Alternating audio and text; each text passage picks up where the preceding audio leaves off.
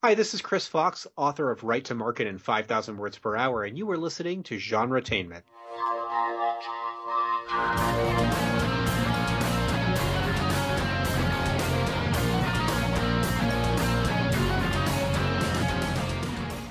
Hi everyone, welcome to Genretainment. If you're new to the show, Genretainment is part of the Sci-Fi Pulse Radio.com network, and we're your hosts, Marks and Julie, and Genretainment is where we talk about what's happening in the world of film, TV, books, and web series. We give you interviews with writers, directors, producers, and actors in both independent and not-so-independent creations.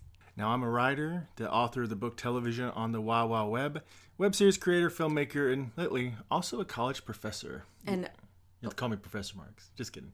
How about Professor X? Okay. And I am an actress and also a writer. And this is episode 123. And the interview this time is with writer Scott King. He's the 123, that's a good number. It is, right? He is the author of the nonfiction books Finish the Script, Story Pitch, Outline Your Novel, and the 5-Day Novel. Yes, he wrote a novel in 5 days. Wow. His fiction, doesn't everybody do that? I don't know, sometimes it takes me 5 days to read a novel. His fiction includes Mary Guns, Wrath of Dragons, and much, much more. Well, Scott tells us how he made the transition from college professor to full-time author, shares a number of writing tips, and tells about his fictional books and much more. We should make a quick mention that if you like our show, please share it with your friends and subscribe to us on iTunes, Google Play, iHeartRadio, or wherever you're finding us. Also, the music you heard at the start of the show and that you will hear at the end of the show is from our web series, Reality on Demand. The song is composed by our friend T. Sean Hardy. Now let's get started with the interview. Well, hi, Scott. Welcome to the show. Hello. Oh, thanks for having me. I know you originally from your nonfiction work. When you first came out with that book, the 5-Day Novel, it was quite a challenge. I mean, everyone doesn't write a novel in 5 days. I don't know. They should. Can you tell our listeners a little bit about that project of yours? Sure. So probably the year leading up to when I wrote the novel, I was trying to expand my context in the indie scene. So doing a lot of meetups, going to a lot of conferences and so forth. And one of the things I discovered when doing that is that romance authors are possibly some of the hardest working authors out there. The romance readers are just voracious. They read nonstop, they devour books. And to be really successful, it helps if you just crank out books fast. And so I would hear these crazy stories about romance authors with sore hands or literally blood on their keyboards. And I was impressed by this because they would just put out a book like every week, or if not, maybe 2 books a month. And I thought, hey, that is crazy. I won't do that. But what could I do? I was like, could I write a book in 1 day? And I finally decided, like, no, that's impossible for me. I can't write a book 1 day. But I was like, maybe if I tweak my schedule and how I do it, I could possibly write a book in 5 days. And so it was kind of like a challenge for myself of can I work as hard as theoretically a romance author works?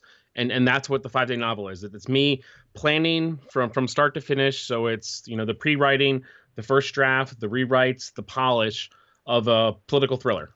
Yeah, great. Cool. We've had a lot of writers talk about how much romance writers really write, and they don't always get all their due. Always get their due. I know that I think people now they're pretty much gone, but soap operas, people would kind of look down their noses at soap opera, but they had to put out a lot of pages all the time. Yeah. We've talked to somebody who he worked in soap operas, and he was like, "My God, you wouldn't believe how hard everyone works and how much everyone writes." So maybe that's the thing. Because of the death of soap operas, romance novels are the replacement for that. So yeah. Well, those are technically different genres. You're talking like melodrama, telenovela versus like romance with that has to have a happily ever after.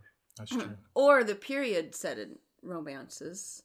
Those generally follows the same happily ever after rules, though. Oh, okay. Yeah, that's true.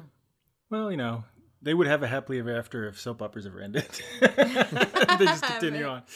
Maybe. Well, see, I like the happily ever after. Marks teases me about my love of the Hallmark movies. Yeah, so she watches Hallmark movies quite a bit. He grudgingly says, I've caught him watching some, and he didn't turn away in disgust, I must say. So let's talk about something else now. No, I'm teasing. Let's talk a little bit about the book that you did write, Ameriguns, right? Yeah. So that's the one you wrote in 5 days? Yeah, it's a political thriller. It's set in DC.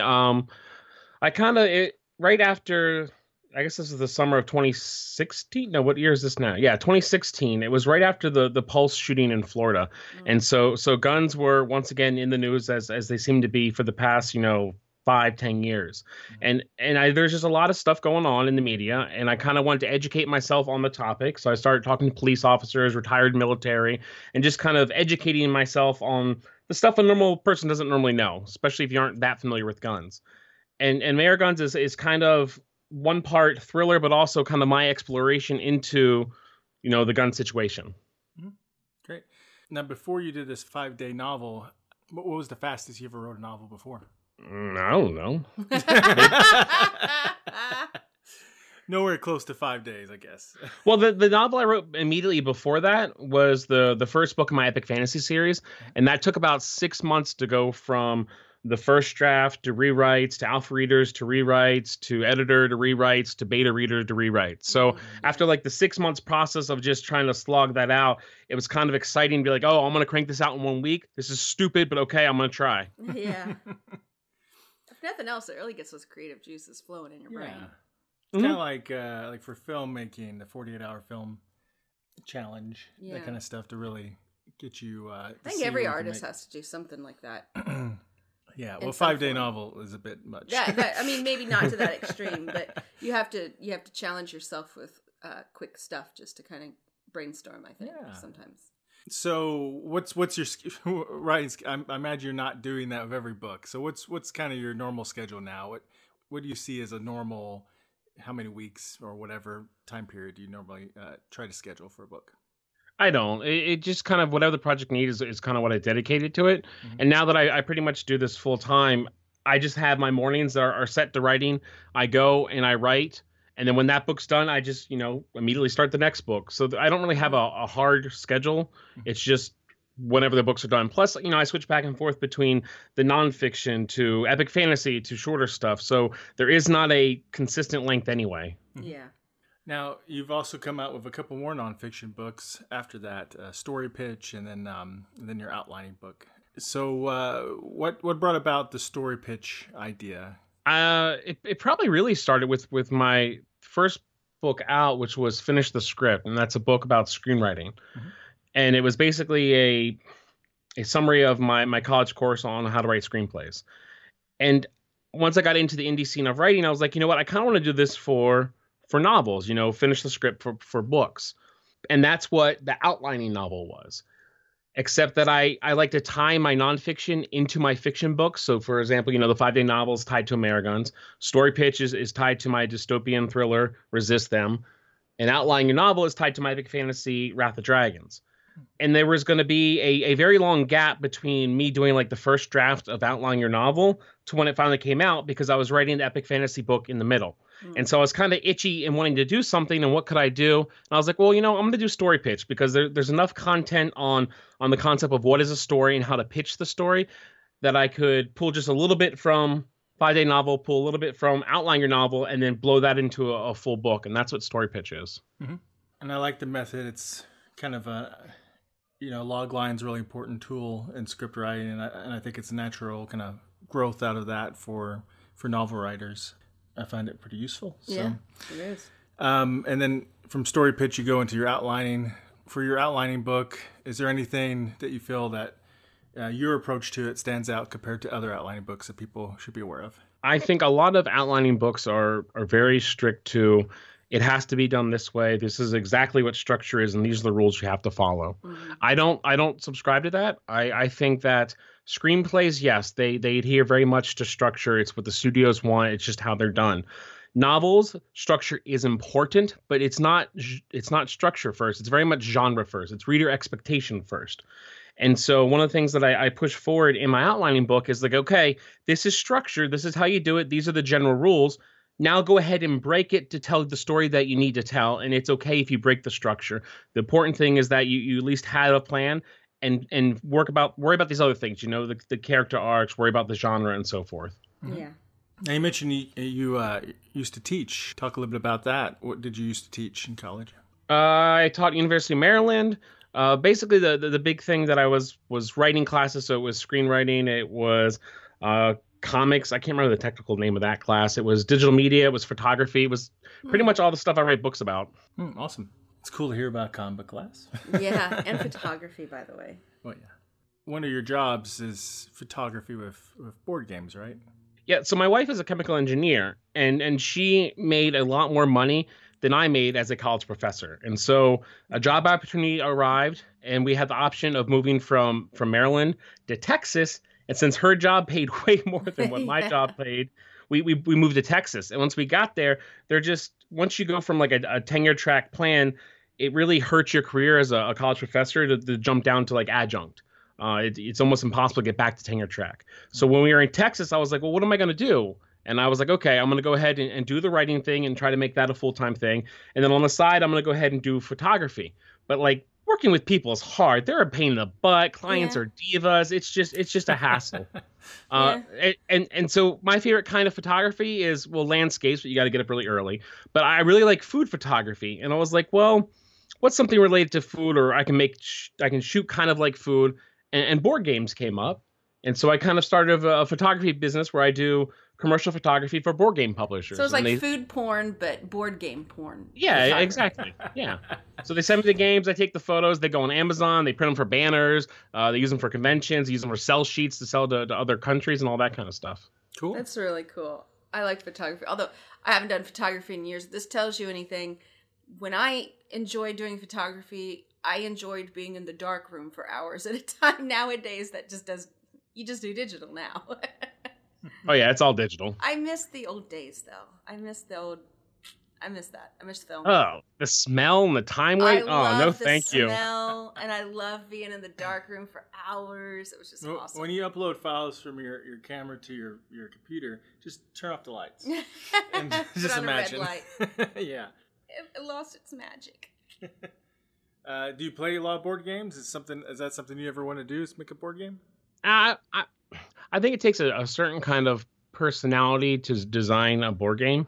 I know a lot of designers. I've interviewed a lot of designers on my podcast, and a lot of designers happen to have a background where they are engineers. A lot of board game designers are engineers, and if it's not like actual engineering for like buildings and so forth, it's computer engineering. It takes a kind of, you like to crunch numbers, you like to test layouts and mechanics and all that kind of stuff. So I think maybe I could one day, but a lot of people who do it successfully have a different personality and different background than what I have. Mm-hmm. That makes sense. I mean, you have the creative aspect, but everything has to kind of balance out, really. And for a game, you can't have loose ends and. Oh, and just the tedious stuff. I mean, you design the board game, you play test it, and then you tweak it, and then you play test it like 100 to 1,000 more times with more people, more groups, and that's so tedious. I don't got time for that. What's one of the prettiest packaging for a board game you've taken pictures of? There's so many big board games now. One of the games that came out probably past few years that I really enjoyed that was fun to take was one called Blood Rage. I think that's just Eric Lang who designed that, and that's published by Cool Mini or Not. Scythe from Jamie Stegmaier and Stonemaier Games. That is another fantastically beautiful game that has a lot of good gameplay with it. Cool. Have you been to Gen Con in Indianapolis then? I've not done Gen Con. It's huge. I've done Origins. I've done BGG Con. I've done a bunch of smaller cons also. Okay. Awesome. And you also have a podcast, right? Yep, the Creators Cast. Mm-hmm. What episode are you on currently? Like, how many episodes do you have? I think I just recorded like 135, but I took a 6 months break this year because we moved from Texas to Pennsylvania, which was crazy. Plus, while we were still in Texas, Hurricane Harvey hit, and so we were kind of dealing with the aftermath of that. Mm-hmm. So we were luckily okay. Our house was safe and dry, but a lot of people we knew weren't. So I was out helping people mud out their houses and all that kind of stuff. Oh, that's rough. All right, so your fiction books. What's your fantasy series about, or fantasy book? Is that first book out yet? Yeah, the first book came out. It came out on March 3rd, which was my birthday. I was like, hey, a gift to myself is people can finally read this book. You were ready to kick it out of the nest, weren't you? Oh yeah, definitely. And it's kind of like classic epic fantasy. It's second world because of the way I write dialogue. It's much more contemporary dialogue. It's not thee or thou or that kind of stuff. The plot is, you got a young mage who kind of wants to be a hero. There's a princess who's trying to save her kingdom. There's a runaway dragon. There's dragon armies. It's lots of action, lots of jokes, lots of humor. It's just a kind of a fun adventure. Is this going to be a trilogy or just ongoing series? Right now, I believe it's going to be 9 books in the main series. And then I kind of, between each of the main books, I'm going to release a collection of short stories set in the world. Sometimes flashbacks, sometimes flash sideways, sometimes flash forwards. And there's going to be 9 of those books also. Cool. Nice. Very cool. So, is there any other fiction work you have currently out that you'd like that you haven't already mentioned, like Ameriguns and Resist Them? Is it Resist Them? Yeah, Resist. Yeah. Yeah, Resist Them. Yeah, Can you tell us a dystopian little bit thriller. about that one? Yeah. Basically, I was working on the sequel to Ameriguns, and then the election of 2016 happened.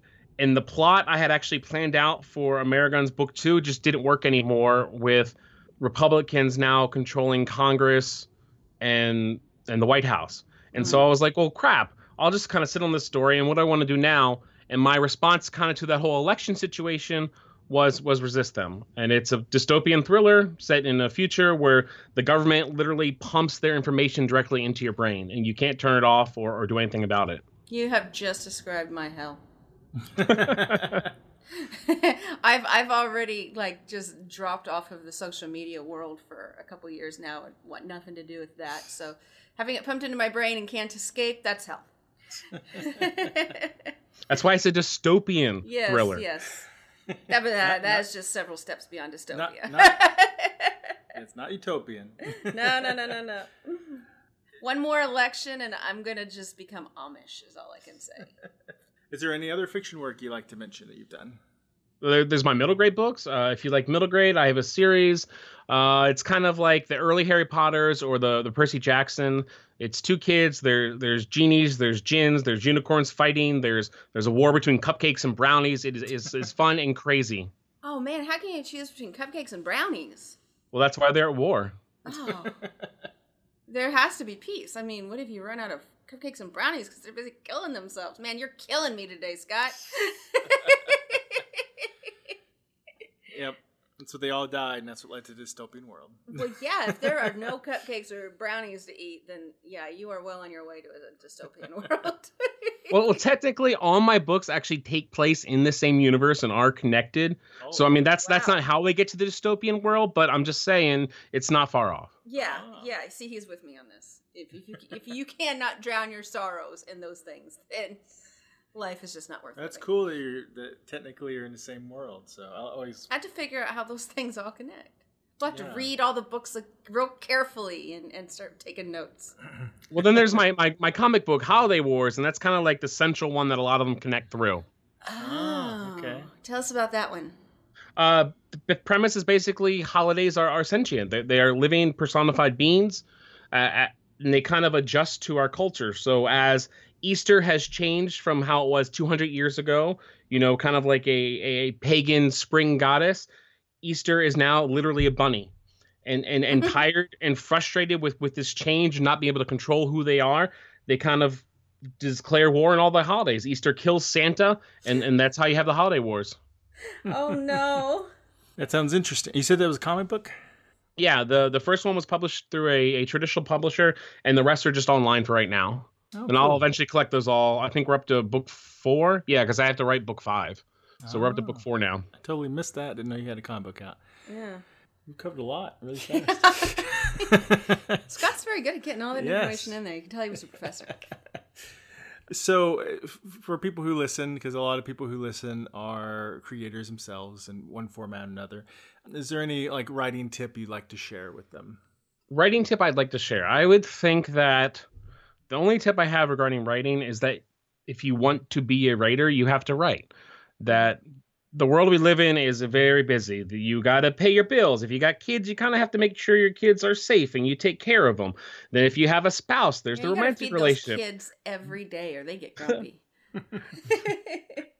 Romantic relations take time. There's things like media that you want to consume. You want to read a book. You want to watch TV. You want to watch a movie. You want to play a game. There's a lot going on. And if writing is truly important to you, if it's something you want to do, you have to prioritize it. You have to figure out somehow in your life to fit it in. And if you don't fit it in, it's just never going to happen. So that's my biggest tip, is that if you want to write, go and actually write. Yeah. Great. Now, you taught script writing before, and I was wondering, like, I've went to film school and such, so and I've written scripts, and I'm trying to write fiction novels, and I have a little bit of, it's just a different shift in thinking in a way of tell a story. Did you have any problems at all shifting that thinking, or do you have any tips for someone trying to shift from script writing to novel writing? I would say that the biggest thing from going one to the other is obviously the format. There is no real format when talking about novels, and you aren't just stuck with structure. You can kind of have the novel go off to the side and meander a little bit, and that's fine, especially if you're writing a series.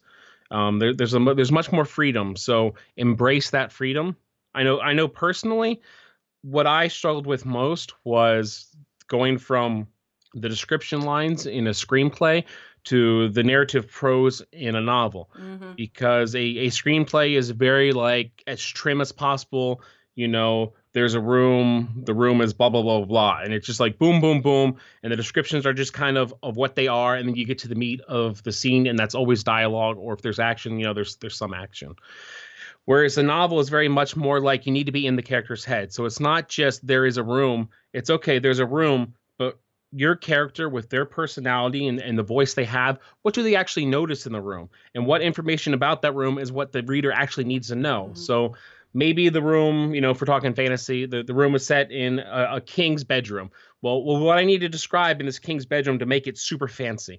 I was like, well, I can go through and describe a mirror, and the mirror has all these things. And then, the bed has gold, blah, blah, blah, blah. And eventually you're going to get to a point where you're going to be kind of doing a laundry list of descriptions, and the reader's not going to be paying attention anymore. So you really just need to buckle down. Okay, what is my character going to, notice? And of the things that they might notice, what information there might provide everything you need to see in the room to the reader. So if I describe only the mirror and make sure the mirror is like just over the top, ridiculously fancy, then maybe that's enough for the reader to imagine on their own that the rest of the room is fancy too. So it's just almost like a weird different mindset of literally kind of manipulating the reader into seeing things even if you aren't describing them. Yeah. Well, and the way you described it struck me that one way to describe to someone who's used to writing scripts is that you, as the writer for a novel, you have to do everything that for a script, the writer, the actor, and the director would all kind of, and the set coordinator and the art direction would all collectively do, Yeah. Because in that you would, in a script, you wouldn't get too detailed unless there was a particular detail that was very important to the story, because these other people have to do their part. That's someone else's job, create the set and the props, and it's the actor's job to decide how the character would interact in that room. It's the director's job to get it all together. So yeah, writing, if you're used to writing scripts and you go to write prose, it's like you just have to go, okay, I have to do what all those people would do, in that as well. But it does give you more freedom, which is, and more control over it, which is really nice. Do you prefer first person or third person, or does it matter? Or does the story tell you? To you? Oh, I despise first person. Like, I don't even read books that are first person. Oh, really? Oh, really? And I think one of our cats was so surprised, she just went, "Roo!" I think that's probably my film background, and from writing screenplays, is that the idea of writing in first person or even reading it just drives me crazy. And so my cheat is obviously if there's an important book, just a hot book that I want to read. A lot of times I'll just get the audiobook, and that's fine. I can listen to the audiobook first person, but it just feels really weird reading for me personally in first person. And that's not like there's something wrong with first person. That is just me being strange. That's just a personal hang up. Yeah, exactly. Mm-hmm. Well, we all have our own little personal things, Yeah. Yeah. All right, great. Well, if that's your worst pet peeve, I think you're adjusting well to life. Do you have any other nonfiction books in the works or planned?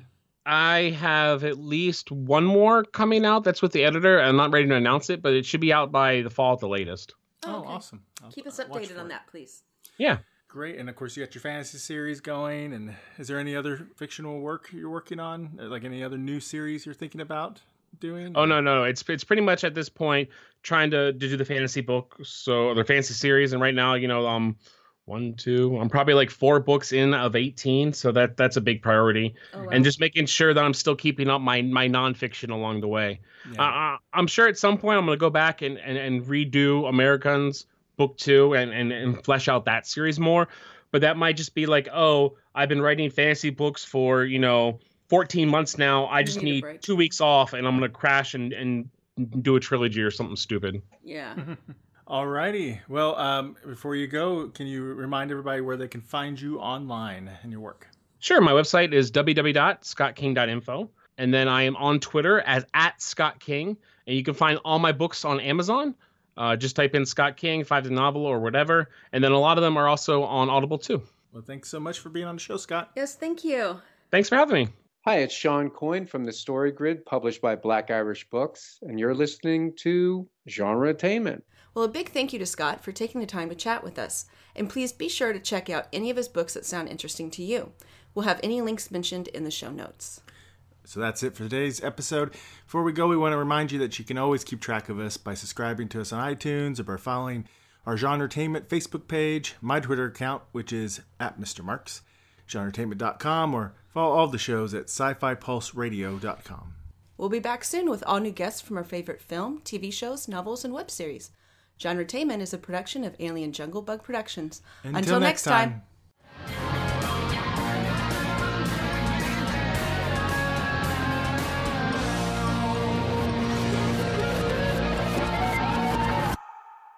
Well, thanks to Scott for taking...